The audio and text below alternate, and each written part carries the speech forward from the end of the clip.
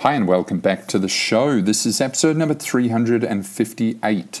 Today I am joined by Chris Jankulovski. He is the founder and CEO of Remote Staff. Chris is the OG of remote work. He started this company over 13 years ago, and if you think of the concept of remote, how big and prolific it is now, it was nothing 13 years ago. The concept of remote did not even exist, and offshore staffing for the small and medium-sized business also didn't really exist. So Chris kind of started the category, in a way, for offshore staffing for the small and medium-sized business. And he's been building his business since that time and really been leading the way in a lot of remote work standards and innovation. So it's great to have Chris on the podcast to discuss his journey. And I have been a friend of Chris for many years now and actually seen his business journey, but as well his personal journey. And he has a book also outlining his personal journey. The book is called Just Keep Going.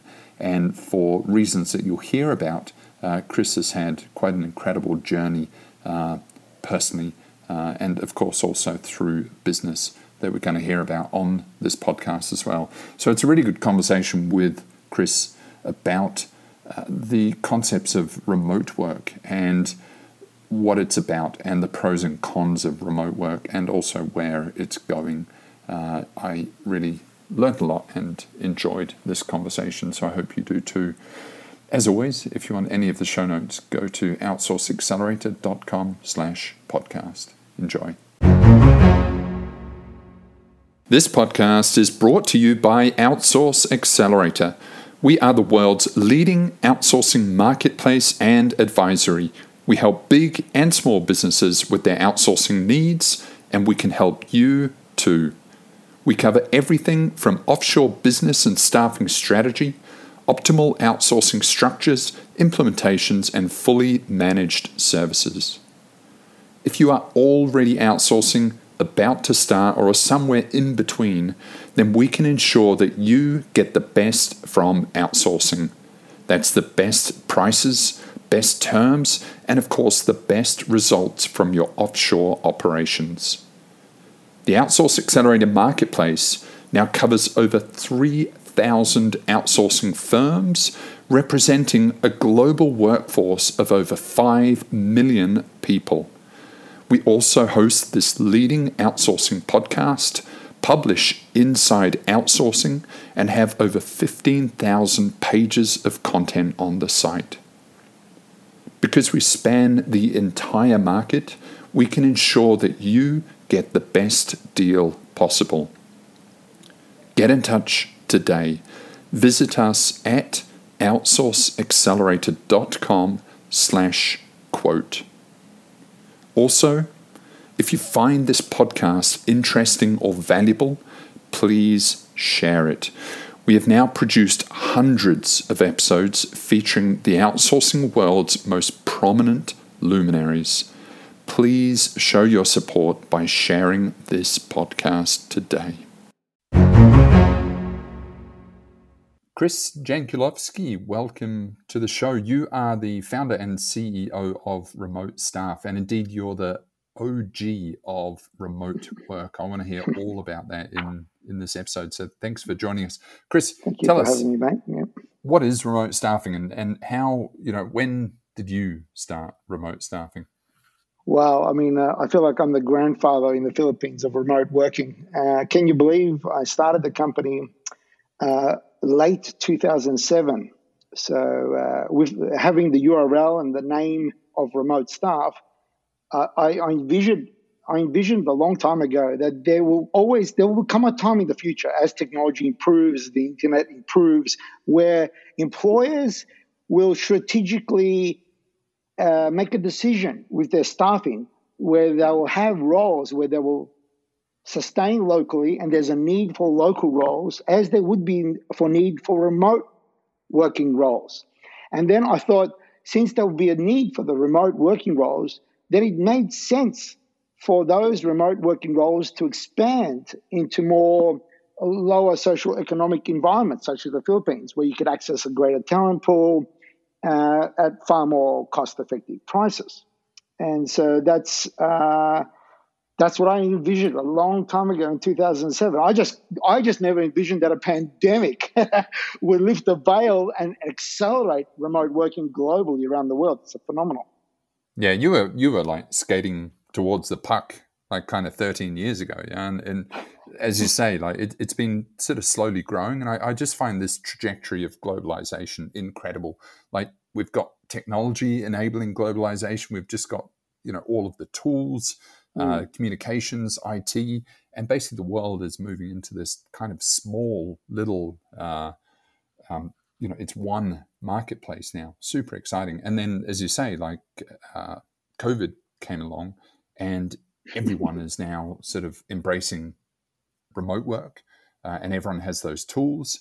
And it just seems like, everything is poised to go remote now. But you were there 13 years ago. And so when you were trying to introduce the concept of remote work and offshore and globalized employees, how were you received initially? Well, look, I mean, there's always that stigma from people, which I find mostly local workers, like in Australia, perhaps, that don't understand that actually businesses need local talent for certain roles and need offshore talent. And offshore talent play a very important role in today's landscape. It's a much more common staffing strategy now. It's a fully integrated model into businesses now, so as into the operating models of a business. So at the heart of offshoring, the desire is to expand overall team productivity and growth of efficiencies in terms of how do you attract the talent, stuff like that. So at the beginning, there's such a stigma. You're stealing jobs from Australia, mate. All these things. But over 13 years, what we've learned is that we are actually growing and strengthening our clients' businesses. And therefore, what we realize when they scale, it's funny that amongst some of my other suppliers and agencies like us, they're saying that their customers are growing with them. Well, what I find is that when we empower our customers, they tend to grow locally. They seem to grow like many more staff locally. Like there was a guy, one of our clients, he had 25 staff when he started with us. His own locally, and then he had 4 from us. And now he's got maybe, 10 from us, but he's grown to 40 locally. So he's growing more locally. So, and why is that? Because his business, as it grew, it needed more strategic, client-orientated, solution leadership management style people. And so, the typical thing, if it's a recurring role, if it's a role that you think you've got the processes and systems, more importantly, to emulate, you've already done it locally and you want to emulate it remotely, they're the roles you could work remotely and succeed at, regardless if they're in the office or not. But yeah, thank God today, the stigma's a little bit there, but it's not as bad. Today, it's really all about how the hell do I make it work? How do I change my management structure or my management approach? A lot of people are just unaware how to manage remote people, regardless whether they're in Australia, America, UK, or in the Philippines. It's a management challenge. Management fundamentally is about, everyone just cops it out to say, oh, it's a leadership thing, but it's really a management thing. Our clients and many clients out there don't have the remote management skills to really understand how do you build competency in your team? How do you build productivity in your team? In a remote team, I'm referring. Right. And what are some of the tips? What are some of the core foundations of successfully running remote teams? Oh, look, it's not that difficult. It is more involving because remember, remote staff, we were a virtual company for 4 years, for our first 4 years.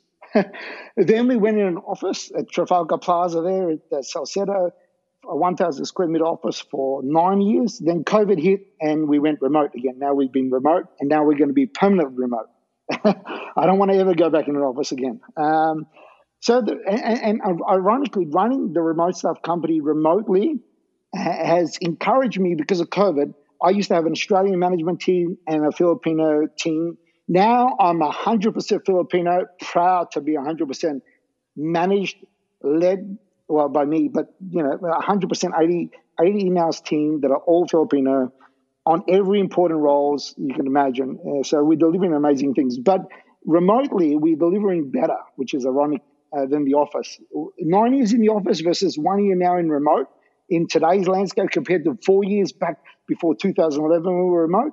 Night and day, mate. There's so many more advancements we can make in terms of our culture, engagements, things that people you might hear about struggling with.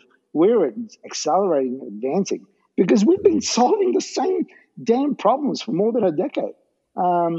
So some of the basic little remote tips I could share for your audience are very simple, mate. If you're going to give a job, like anything, whatever you want to make sure it's happening. Other than all those systems and measuring and methodologies and training and stuff, forget about all that. Just do simple things. Give an instruction and give a deadline with it. Be reasonable. Be 100% clear. It's simple. Just give a deadline. This way the person understands that they're accountable for that. You've made it. You've helped them determine their priority.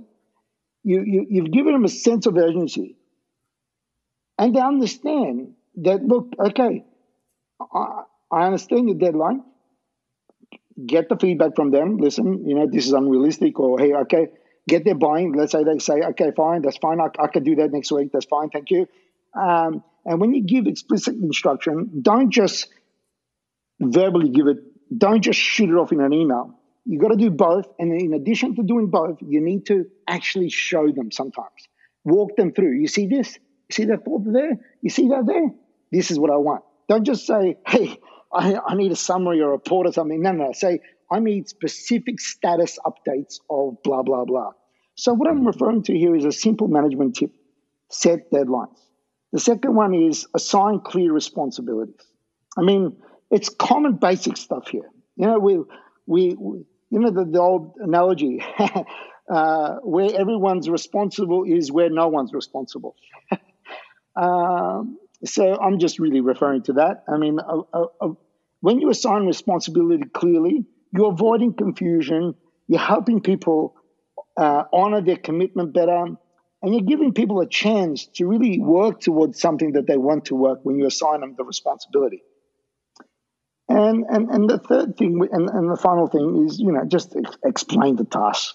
Be clear, know exactly what you want. Half the battle is most of, especially, employees, there's so many dynamic moving parts and stuff. So they might not be that clear with what they want. So if you're not, just be prepared to share the goal. Like, this is the intention of what we're trying to deliver on. This is the direction. This is what the outcome we hope to achieve. How we get there, I'm not sure. Then openly share that with them and give them the creative space and trust to apply themselves. Because Filipinos, when you've given them their boundaries, it's amazing how they rise to the occasion. Allow them to surprise you. I love it. I'm always constantly surprised at talent in the Philippines. Yeah. And, it's quite reassuring in a way because people see outsourcing as quite a daunting thing, quite complex, and remote. But really what you've said there, they're just sort of fundamental management concepts, aren't they? Just how to manage, how to project manage, how to run a team, how to sort of coach and guide people. They're sort of foundational skills that apply to employment and business generally, aren't they? Yeah, look, I mean, overall, if you're an employer, I always have this sense. If I'm an employer, it's my responsibility to build competency in my team and to build productivity. If there's no productivity, it's my fault. If there's no competency in my team, it's my fault. Simple. So if it's my fault and the onus is on me, then what am I going to do about it? Okay? So that's the overall basics. So if you want to hire somebody, just know that agencies like us and many others out there, we endeavor to make sure we can find you the skill. We can find you somebody that you likable to work with. That they tick certain boxes. We do a lot of, these days we use a lot of data and science in our recruitment as well. So we do a job assessment. We then pinpoint exactly who we're after. We try to determine behavioral and cognitive qualities that you might be after. And then we try to put you with not just the right hire, but with the right fit. Because in the remote work landscape, there's so many challenges that can, flip this thing to go wrong. But what we've learned over our 30 years experience is it all starts in recruitment. If we can place the right person that really can support the client in what they need. We've seen the same relationship with the same employer last over a decade. We're one of the very few agencies who've got the experience of remote working relationships lasting well over a decade. And I'm not talking one relationship, I'm talking dozens.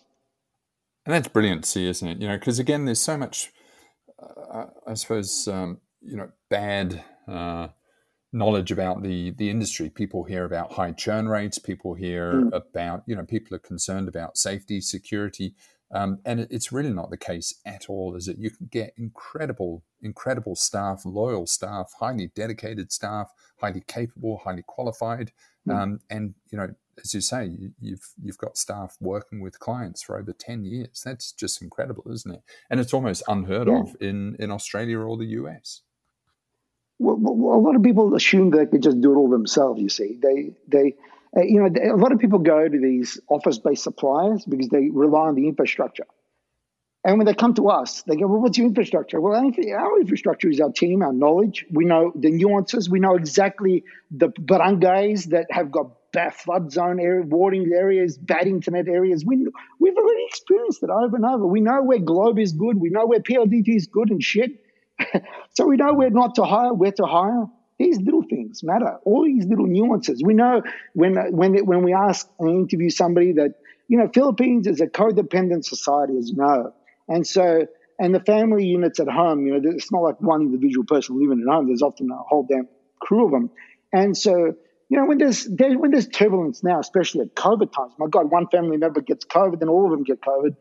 It's distressing sometimes. And so, and the Filipino people sometimes are embarrassed or shy to speak up to their white men and women bosses, It's quite intimidating, but that's why we're there. So they can confide to us, fellow Filipino, share their challenges, and then we can ask for compassion for the clients, and they're always more than supportive. They're, oh my God, are you serious?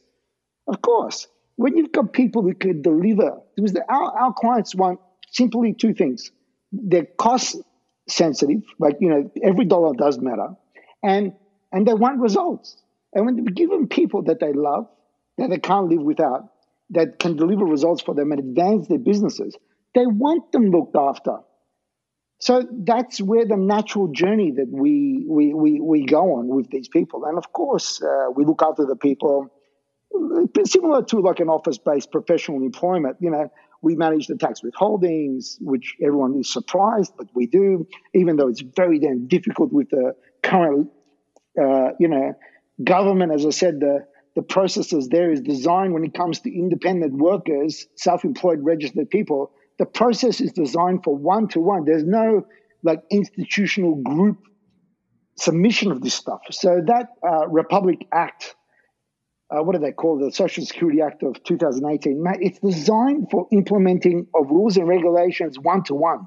They got no framework to allow agencies like us to help facilitate group submissions of SSS, Phil Health, and all the rest of it. Right. Yeah. It gets crazy complicated, doesn't it? And all of this compliance thing it's a Pandora's box. It just gets so complex. So, let's rewind a little bit, introduce remote staff in terms of how, if you're talking to a prospect or a client, what is the sort of the offer? You offer people working from home. They can be located anywhere in the Philippines. You have an extensive sort of recruitment process. Do you provide the hardware, or is it the staff providing? How do you sort of position your offering? Yeah, sure. So look, we place a wide range of talent. We always have. Basically, they fall under two categories. It's either clients are either after support staff. They're a self-employed individual, and maybe they've been in business for 2-3 years. Maybe they've got one staff or 2 or 3 or 4, and they maybe need their first or second, whatever, offshore staff. So these people come to us mostly for support. Then we've got and they represent about 65% of our clients. And then 35% of those that have got the teams in Australia, for example, they've got like maybe 5 to 20 staff locally, and they more or less, and they need like maybe 30 to 10 people. We've grown companies that grow. I mean, some of our clients, we've grown many to 30, a few to 50s. We've grown 1 to 94. That's our biggest account remotely. But most of the people come to us for talent that they need, either part-time, full-time, that they want to make sure that the person does have the skills that they require, that they have the communication competency. Like our recruitment process, for example, we do it all up front, obligation free. We believe that let us place let us find you the person you could like be you will be over the moon with. Then honor us working with this individual through our platform. We provide a remote working technology. We don't provide the technology in terms of we don't provide laptops and stuff for people. We're not a large enterprise supplier, but we do work with the Filipinos, and we do tests to understand the equipment they've got, the internet speeds at all times, their work environments. We validate their IDs, we validate their home addresses. We do the due diligence necessary. But we do 4 English comprehension tests, because the 2 biggest challenges in remote working and in offshoring in general, whether it's in office or remote, is English and cultural. So by conducting 4 English tests on comprehension and stuff, we've radically improved that, and to reduce the cultural gaps, we've adopted the behavioral and cognitive assessments and skill assessments. Putting them all together helps us find the remote worker that we know is demonstrating independence, which is a critical attribute when you're working from home. Self-starters, able to work independently. Like you give them something and they could kind of have a little bit of the foresight to move it a bit forward. Certain qualities that we've discovered over the last 13 years that we've observed relationships that succeed versus those that don't, are certain qualities like that. Of course, we do like everybody else, reference checks and stuff. We sample work. We evaluate the home working environment, as I said. But we have a large array of talent. We're a brand employer there. We have a payroll guarantee as well. Our billing model is so different from everybody else, because what we do is everyone doesn't, maybe people might say, oh, I don't like it that it's all like this one hourly rate, but it's one hourly rate that embodies everything. Our service fees, which are very competitive, up to 50% lower than most of the office suppliers, hovering maybe sometimes close to them. Now, if they don't work an hour, they don't get paid and we don't charge. See, we don't have any fixed fees. Everything's prorated. And we've customized our own billing technology. So if the dollar, whether it's American, UK pound, Canadian, New Zealand, Australian dollar, whatever, if it goes up, we pass that Forex saving to the client on a month-to-month basis. If it goes down in value, we pass on that additional cost of Forex. We don't just charge flat in US. We charge wherever you are, in the currency you are. And every month you'll see your invoice, which is one hourly rate. It makes it simple. It's easy. And then when you do when you want to make a payroll increase, and you want to pay a bonus or something, it all goes 100% to the staff. Similar to like how, in office-based suppliers, you'll have this one fixed service fee, except our fees and benefit contributions and all this stuff is not fixed, none of it. It's all embodied into this one hourly rate, making it easier for billing. And we need that to happen for us because we have a dynamic billing system that we've custom built. How are you seeing attitudes change towards outsourcing?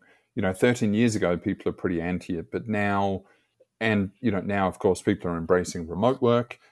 Do you think it's got to a tipping point where everyone knows about outsourcing? Everyone will be outsourcing soon, because I think eventually there will be a point where 100% of businesses will have offshore staff in some capacity. I think it's only a matter of time, whether it's 10 or 30 years away, but we will get there where it just is, it's a default for businesses to employ globally. How do you see the attitudes towards outsourcing? I can share a story. 13 years ago, I was interviewed by the 7:30 report, a respected ABC kind of current affairs kind of show. I never forget it. They interviewed me for 4 hours. They were assessing everything, reviewing everything, asking all these questions. And at the end, all they did was quote me one little bloody 5-second clip, and which was a warning to the Australians to say, watch out, your jobs are at risk. That was it. So the media and the public 30 years ago were afraid that jobs were going to get stolen. But the truth always appears as time passes on. And then now, 13 years later, everyone from government to businesses to, I think, even employees locally are starting to recognize that actually, hang on a minute, jobs aren't being stolen. Businesses, as a result, are getting stronger, and there's been a shift in certain roles. It's like typical in any industrial era shifts and movements. Now we're shifting the knowledge era, just like how in the manufacturing industry, there was a lot of manufacturing processes and work being offshored in the late 90s and early 2000s. Now it's been happening for the last decade or two in the white collar roles. So this is the norm. And I don't think it's 10, 20, 30 years. It's already a common strategy, mate. Every business, it's a question of, are you integrating your business operating model with an offshore team? If you haven't done that yet, you don't have a competitive advantage at the moment that's so simple to get, which is work and make productive work with offshore team and a local team. If you can do that, you're going to be having a competitive advantage at the moment. But yes, maybe 10, 20 years from now, when everyone has got that in their business model, like they've got a local team and an offshore team, then where is that competitive advantage going to be since everyone's got that? The next frontier is how do you advance productivity? How do you advance outcomes? How do you advance delivery? That's where it's at. And that's what we're always striving to work towards. Yeah, but I mean, I think like employment and business is always trying to optimize processes and things like that. But if you look at the offshoring component itself, that sort of sits kind of to the side or above or somewhere else. You know, I think there's one aspect of, are people eventually going to recruit globally by default? And then, of course, yeah, we always want to sort of increase automation, tools, efficiency, productivity, get more out of your workers, have happier, more productive workers. But, you know, are we going to hire locally and be constrained by local, or is it going to go global? And we're seeing, you know, huge trends because you've got all of these other companies like Remotive and Remote and Let's Deal, which are all of these sort of employer of record and in theory trying to facilitate globalized employment. But it's still a long, long way from happening because it is such a thorny kind of complicated area to try and have one globalized employment structure. It's so embedded I've never dared yet go global. But our philosophy of Remote Staff is really we want to help provide job opportunities in the emerging markets, and we want to provide to our clients that are cost sensitive, where every dollar matters, affordable talent. And affordable doesn't mean bad quality. It's a default. It's got to be quality. It's got to be top talent. Top talent doesn't exist just in offices. As a matter of fact, thanks to COVID, we're now attracting a lot of top amazing talent. So many talent that do not want to go back to the offices. Where do you think they go to? They come to us. Hey, I want a job permanently remote. Done. So that's the new landscape today. And look, global hiring a team globally, like in the future, I do envision Remote Staff hiring in other locations in emerging markets where we want to bring international, employers in the Western world to these countries to upskill them and provide them new opportunities to work from home, not from offices, because it's nice that our lives can matter in some way. It's nice that we can make a difference, and I think it's all about compassion, isn't it? Like, I mean, we've got to understand that in these emerging markets, the people we hire are often the breadwinners in the family. They've got such family responsibilities, as you know, in the Philippines. Isn't it amazing?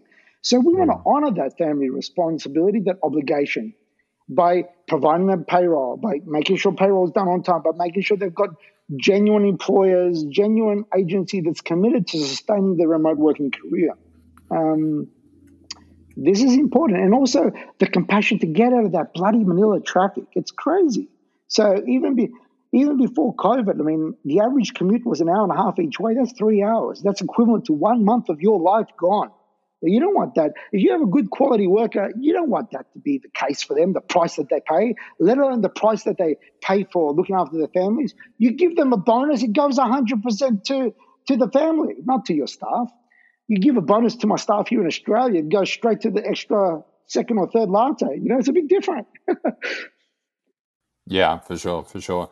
You know, I think the key there, it's the optionality, isn't it? You know, and maybe back when remote was kind of a fringe, kooky kind of thing, that it was only a small range of jobs and candidates that were kind of into remote. Whereas now it's so normalized, and as you say, you're getting the best candidates out there because there's people that want to work at home and feel that they can have a meaningful career from home. So it's and you know what I love most? It's evolving so fast. Oh, it's evolved. And one of the things, thanks to COVID, one of the things that we're getting now is this whole other level of class of talent who are open to remote. Because before COVID, remote with these, you know, more senior, capable people in leadership or management roles or whatever it is, in some kind of roles, there was a stigma amongst the Filipinos in their families. What do you mean? You don't have a real job. It's remote. What are you talking about?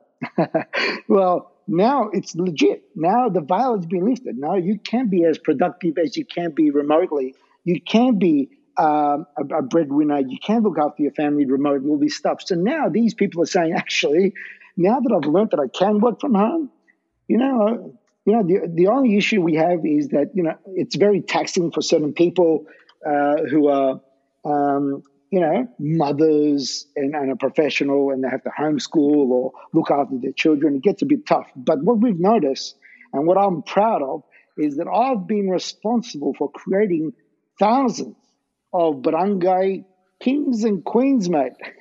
These are people who live in the provinces, have united families together and have gone back to Cebu or back to their province 4 hours out of Manila somewhere. They've gone out of Manila because the prices that the Filipino family pays, because there's no jobs sometimes in the provinces, they come in. And now when they work remotely and they feel they've got security and assurance, they go back to the provinces. So it's been good to see where we're making these barangay kings and queens, as we say. Yeah, I mean, it's incredible for the economy, isn't it? It's actually distributing the wealth outside of the city centres and into the provinces and giving people everywhere an opportunity to kind of tap into the Western economy. It's so powerful, such an brilliant to see. There was a report released recently, Chris, saying that 38% of remote staff work from the bed and 19% work from a closet. What do you think in terms of, is it efficient working at home? Look, I work from home a lot and I work hard and I'm disciplined. But I know, Chris, when I was 21, I did not have the same level of discipline. And if Netflix was there, I probably would have taken the Netflix option. Yeah. How do you feel about this? How do we sort of teach discipline and dedication to the youngsters? I think it's not teaching the youngsters this. I think it's more teaching the employers humanity. Just have a compassion and understanding of the landscape we're in today, and that this is the future. This is the norm. And so, I think Filipinos want to be like most people. They want to learn. They want to grow. They want to contribute. They want to make a meaningful difference. That they know that they're being respected team value members in the organization. So they're committed. We find two breeds of workers. They're either going to be productive or they're not. When they're not able to work remotely, it is so evident We manage their screenshots. We manage idle screens. We know when they're not doing shit. We can see it. We know the applications they've got running on the computers at any one time. We do this not because we want to share it necessarily with the employers, but we do this because our job is to keep them accountable on behalf of our employers, because they've got the autonomy to work from anywhere they want. And so, like, when we manage this stuff and we see them, we don't dob them into their clients. We speak to them. We call them up, some of these young people, 23, 24, and we say, hey, man, look, it's good on you for taking a lunch break for 2 hours, but seriously, you've got an obligation and you're counted on, and the people want to rely on you. And we just got to give context, isn't it? It's a narrative. It's a story. Once we tell them that story, like, listen, man, look, I understand it's basketball season. You want to watch the news and stuff, but whatever the basketball, just take it easy. Like, it's a bit obvious that your focus is being distracted at the moment. Your productivity clearly has dropped. We work with them, but in a compassionate way, as I always say. We're not driving machines here. I'm not Amazon, for God's sake. Amazon is trying to robotize people. That's ridiculous. They can track you, where you move, how long you've stood, what you're saying, what are you currently doing. That's not, I don't know. I don't believe in that philosophy. I believe that we've got this one life, we've got this one existence, we are here, and let us try to work at something that could provide us a sense of purpose, a sense of meaning, a sense of contribution, a fulfillment. And let us do that in a humane way. We don't need to drive hard. Driving hard discourages trust, discourages productivity.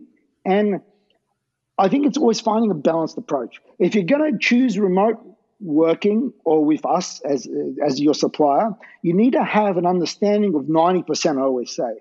If you want 100%, we're not the right supplier for you. You want 100% uptime, you want 100% perfect things, perfect computers, perfect internet, perfect, don't come to us. But if you're willing to tolerate 90%, well, we can provide you talent from all over the nation. We can provide you commitment, productivity, reliability, people that you would be talking to your friends and going, I can't live without this person. And that's what's available. But you got to have that tolerance ability. If you have that high demand, and that's fine, because there's certain roles, like I have certain roles that I do require 100% plus, then I hire locally, or I would hire somebody, in a different setting. But there's a lot of roles where I don't necessarily need 100% all the time. 90% is sufficient. I'm happy to take are you telling me I'm going to pay a service fee of $600 or half that service fee if I'm willing to tolerate 10%, possible risk of uptime? It's a risk. It's not across the board with everyone. It's across some members. Family issues, COVID issues happen, internet issues with typhoons and stuff, floods, and just part of the landscape. If you're willing to tolerate it, you will benefit. Yeah. And that's the reality of any business anywhere, isn't it? Even onshore staff, untoward things happen. You can't, no one's a robot, and people have downtime and people leave, and this is life, isn't it? And that's business. And it's just, I like, your angle of humanize it. These are people and they're going through their own life and career, and treat them like they're people, and you'll get the best out of them. And some aren't suitable. Suitable. And it's obvious when they're not, right? Like, so if I was to hire you at 21, mate, it would have been a giveaway, right? Same with me. You know what's funny with me? I actually prefer working a little bit in an office. Like, say, when I had the office for 9 years in the Philippines, I loved it. 1 week I was there in the office. I had a chance to collaborate. I had a chance to meet face-to-face people, talk to them. That camaraderie thing I love. But we're achieving it remotely with a lot of Zoom sessions, a lot of sessions where we play together, maybe work out together, maybe do some funny karaoke stuff, engagement stuff. You got to socialize remotely. That's the funny thing that most employers have forgotten. The water cooler experience. Mate, that's important. Play it in the remote setting. It's okay. It's okay if there's a little bit of mucking around. The Filipinos love it. They will never forget how you made them feel during those times. Especially what more now in remote settings, in this bloody lockdown environments and isolated, scary times out there with fear everywhere. Give them the chance to have fun remotely. It's okay, collectively. And what about the work day, Chris? Do you still subscribe to sort of work 8 hours, have an hour lunch, or are people now working across the 12 hours and maybe a little bit on Saturday? How do remote workers structure their work week? Now, look, thanks for asking that question. Look, we still are old school. I'm still traditional. I'm traditional because I love the idea of habits and routine, because when you're working from home, you've got to set boundaries. And so I love the idea that I provide clear boundaries for my team. I say, hey, you're following the Australian time zone or American client time zone or whatever it is. You're working at the same time so that you can build momentum with the team, so you can become a team member. You start here, you finish here. This is your lunch break. Why is this important? Again, habits and routine, boundaries. That's it. Now, flexibility and remote working is awesome for freelancers. Be a freelancer if you want that. Do not be a remote team member. If you want flexibility and in every way, you got to go freelance. But then freelance, you don't have the insurances. You're going to be up and down with your when the money comes, the money's going to flood. When the jobs come, you're going to be flooded. So you're going to be working like a dog, and then they're going to be starving like a dog. It's this typical freelancer journey. That's a very different journey. It's more of I call it an entrepreneurial, like stepping stone journey. That's great if you want to represent yourself and do that. But remote working via agencies like us at Remote Staff or BPO, like we're BPO, we're a peasant company as well. But for an office supplier as well, we all want to represent the talent. It's in our vested interest to look after that talent and to look after the client to succeed, because we make such an upfront investment that we don't get to see a return for half a year, because we've invested so much. Yeah, it's very much a long-term play, isn't it? And this is relatively low margin. I mean, there's huge cost of goods sold. Obviously, the vast majority of the cost goes into the employee's salary and, of course, all of those operations. Overheads. So, Chris, I wanted to talk about your upcoming book as well.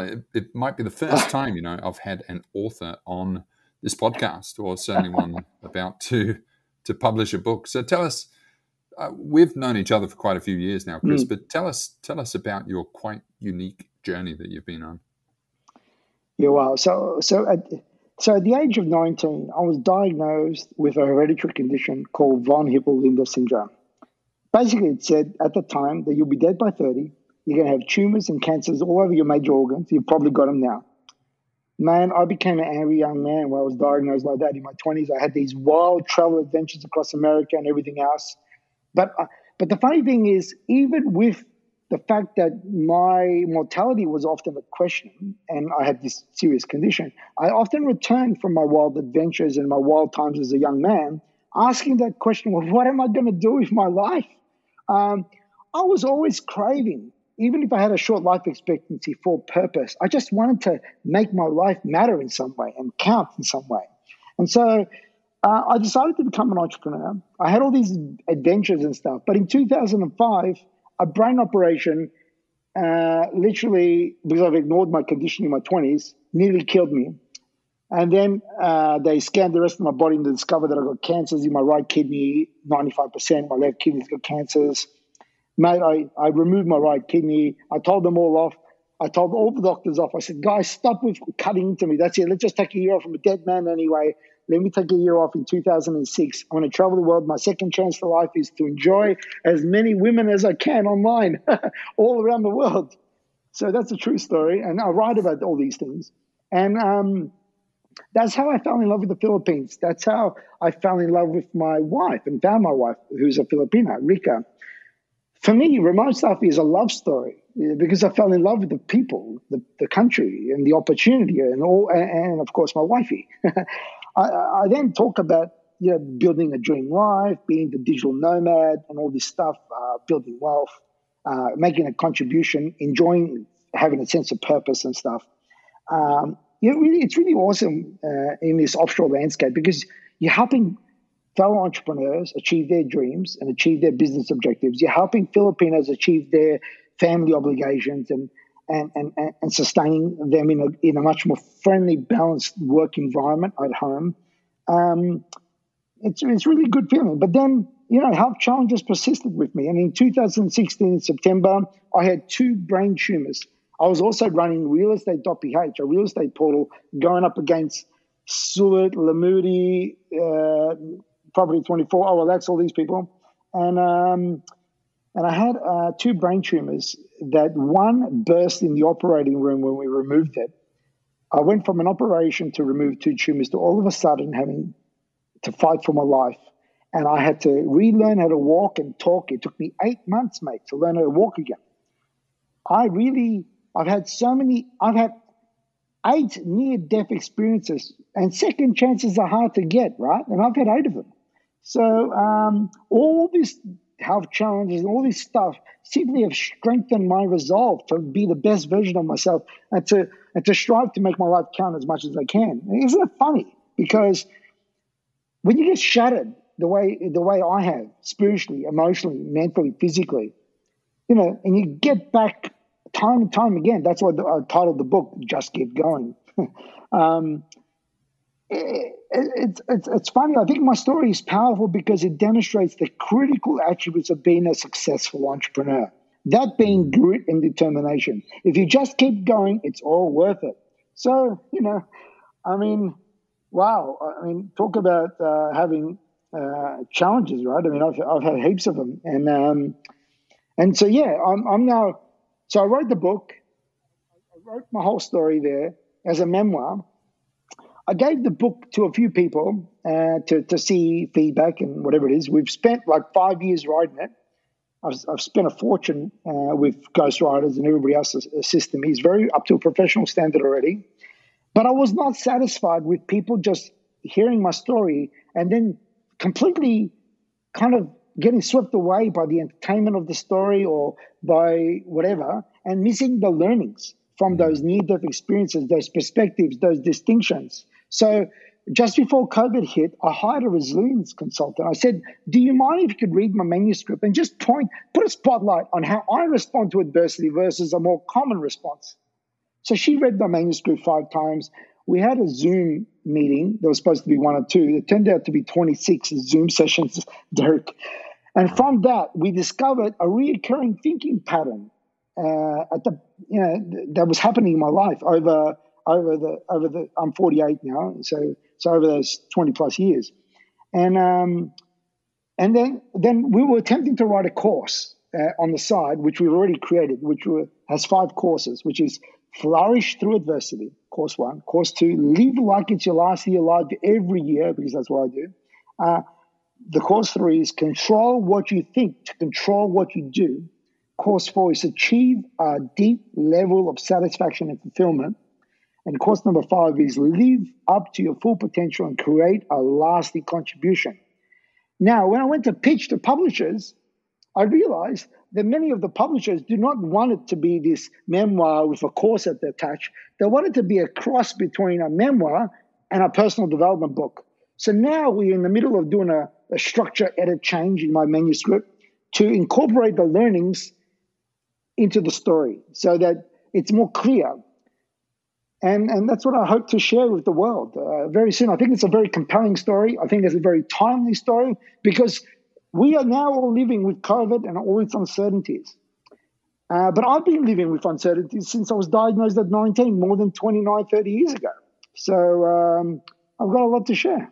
Yeah, it's a crazy journey, Chris. And, I've seen you sort of go through these challenges and come out the other side. And, I saw you learn to walk again and yes, just incredible challenges, that just, I suppose, emotionally and spiritually would do the average person in, and yet you sort of keep bouncing back and writing books and building bigger businesses, and it's incredible to see, Chris. Buying more dream homes, dream cars. Yeah, you do a lot of the dream home and living a dream life because, hey, I'm here. I recognize my time. I'm grateful for this opportunity to be here. I don't take my days lightly.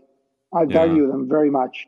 And what is the answer? Is it to live for the day, or is it to live like you're going to be 1,000 years old? Because if you live for the day, then there's no point in building anything long term, huh?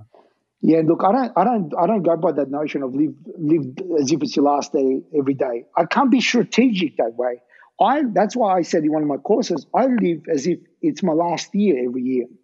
That way I've got perspective of what am I really targeting for the year. I've got something to go for. I could be strategic in how I choose to live my life, and I can plan with what I do. So I love it. I mean, every year I share in the story how.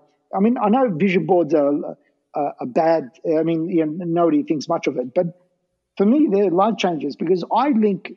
Because I'm very visual, I'm a very creative, visionary kind of person. So I love setting a goal and then getting a visual image to link it to the goal. Because that allows me to have focus, allows me to have discipline throughout the year, and it reminds me of what was important that I'm striving for all year. If it really was my last year, I want to make sure that I'm, not burning time drifting around here or there or finding myself in some circumstances that don't necessarily lead me towards where I'm striving towards going. So I live a very purposeful life, yeah. Yeah. Well, gosh. Chris, I'm going to be buying the book when it's published. When do you expect this? When are you hoping to get the book out? So the book, I've got the website, justkeepgoing.com. Now that we are restructuring it all, I'm not sure. The work. So I've spent 5 years writing the book up to this point, up to a professional standard, and now I'm doing a flip, and so I'm really not sure. I mean, I don't know. All I know is I've got it all created, but now I've got to put it together in a new way. I'm excited about it because I really hope that I can make a contribution and give people the perspectives they need, because even the way it is in its current form as a manuscript, as a memoir, a lot of people did call me up or send me messages and say, "Listen, Chris, I had a bike accident. I had my back. I did something to my back. I lay low for 2 years. I read your book. I finally picked up my life. I realized, what am I doing wasting time?" Or somebody else was abusing, they were overweight or they weren't looking after themselves and they realized, look, I'm just making excuses. I'm the one responsible for my life. It's my life. It's my happiness. Let me control what I can control. That's a lot of people's takeaway is control what you can control. Just focus on that, and gratitude. Good man. Yeah, well done, Chris. Incredible journey. I'm looking forward to the book. So that is Just Keep Going, and there's the website for that as well. And of course, people should reach out and have a chat to you and your team about outsourcing. And I just always encourage everyone to just have that phone call and see how it can transform your business and see how it can be implemented and integrated into what you're doing. So, Chris, how do people get in touch or learn more about Remote Staff? Yeah, look, you can just go search us either remotestaff.com or remotestaff.com.au.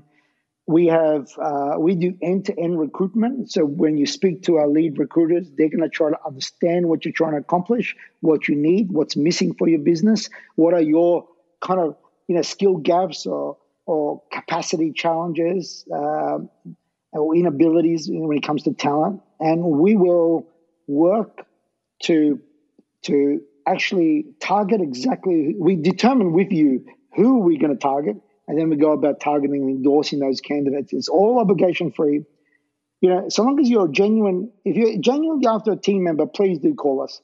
If you're after task or freelancers and stuff, we can't accommodate that. Our business model can't deliver that. We can't get a return on that massive upfront investment in finding you that team member.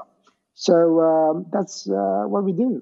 But give us a shot. You'll be surprised with the talent that we can find for you. Obligation free.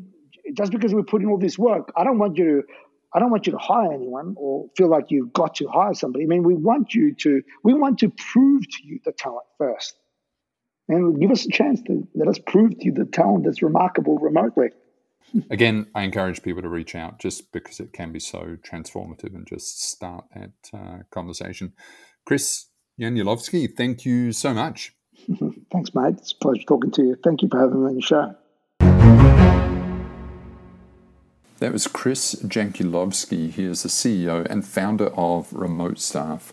As always, if you want any of the show notes, go to outsourceaccelerator.com/podcast. And if you want to email us anything, then just send us an email to ask@outsourceaccelerator.com. See you next time.